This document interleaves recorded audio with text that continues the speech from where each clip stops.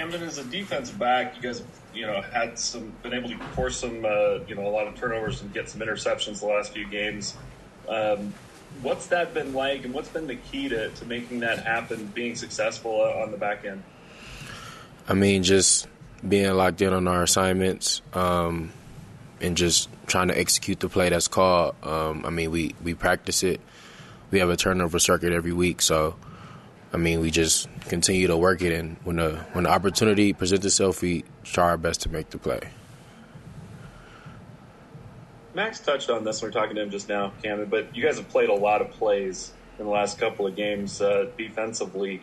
How much of difference would it make if the offense is able to get this week, able to put together maybe a few more drives and give you guys a little bit more of a break on the sideline? For us, a lot of plays is just, that's the name of the game. That's what you signed up for, whether we play 50 plays, 80 plays, 100 plays, 120 plays. Our job is to go out there and prevent them from not putting up points. So, that's our mindset as a defense. We know our offense is great. We know what they can do. We practice with them every day. Our job is to focus on we need zeros on the scoreboard. So if they don't score, they don't win. That's our mindset. Okay, we'll go Mitch Harper and then Sean Walker. Kamden, what do you attribute the success that you've had making the transition from FCS to Power 5, and is that narrative a little bit overblown? I tip my hat to Coach Hill. He's a great coach. He's been with him for 4 years. He's taught me a lot how to practice, how to play, how to do things right off the field. So, Coach Hill deserves a lot of that credit. Ed, I give some credit to Ed. But I think just trying to stay the course and be consistent with myself and how I do things, and I just think it's football at the end of the day, right? So whether it be FCS, Power 5, I think being consistent and trying to make sure you're doing what you need to do to be able to, show up every week and, just try to make plays and help your team win. So, I think my coaches, all the coaches I've had in my 4 years career at Weber, and my time here, they deserve a lot of the credit.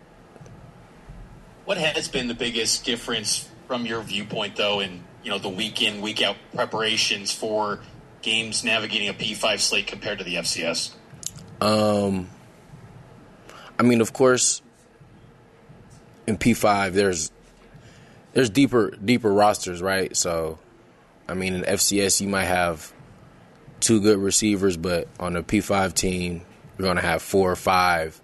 You're going to play a great quarterback every week, a great running back. The O-line is bigger. So I think the preparation for me didn't change. Like I said, Coach Hill, he taught me a lot how to prepare for the game, and he told me every week you got to bring it now. It's Power 5 schedule, so it's different, but like I said, it's football at the end of the day. It's a game. All you do is, the key thing is preparing for it, and once you go out on Saturday, you trust your preparation and you trust your coaches and you confident in yourself, and you just play the game. Go ahead, Sean. Yeah, Cam, in terms of preparation and maybe kind of building on that a little bit, you guys are about to face your longest road trip of the year. I think it's the only one to the true East Coast, I'll call it, in Morgantown in West Virginia. You've made a lot of road trips in your college football career, though. What's kind of what's the big sort of difference? What's the key thing to preparing for a trip like Provo to Morgantown, I guess? Like a really long, really extended road trip, I guess? Yeah, it is a long trip. Me personally, I've never been to West Virginia, so I don't even know how long the flight is or whatever the case may be. I don't even know the time change, to be honest. But, for me, and for us, it's just our coaches tell us the hay's never in the barn. So when you on the plane, you know, you could continue to watch film. On the road, when you're on the bus, continue to watch film.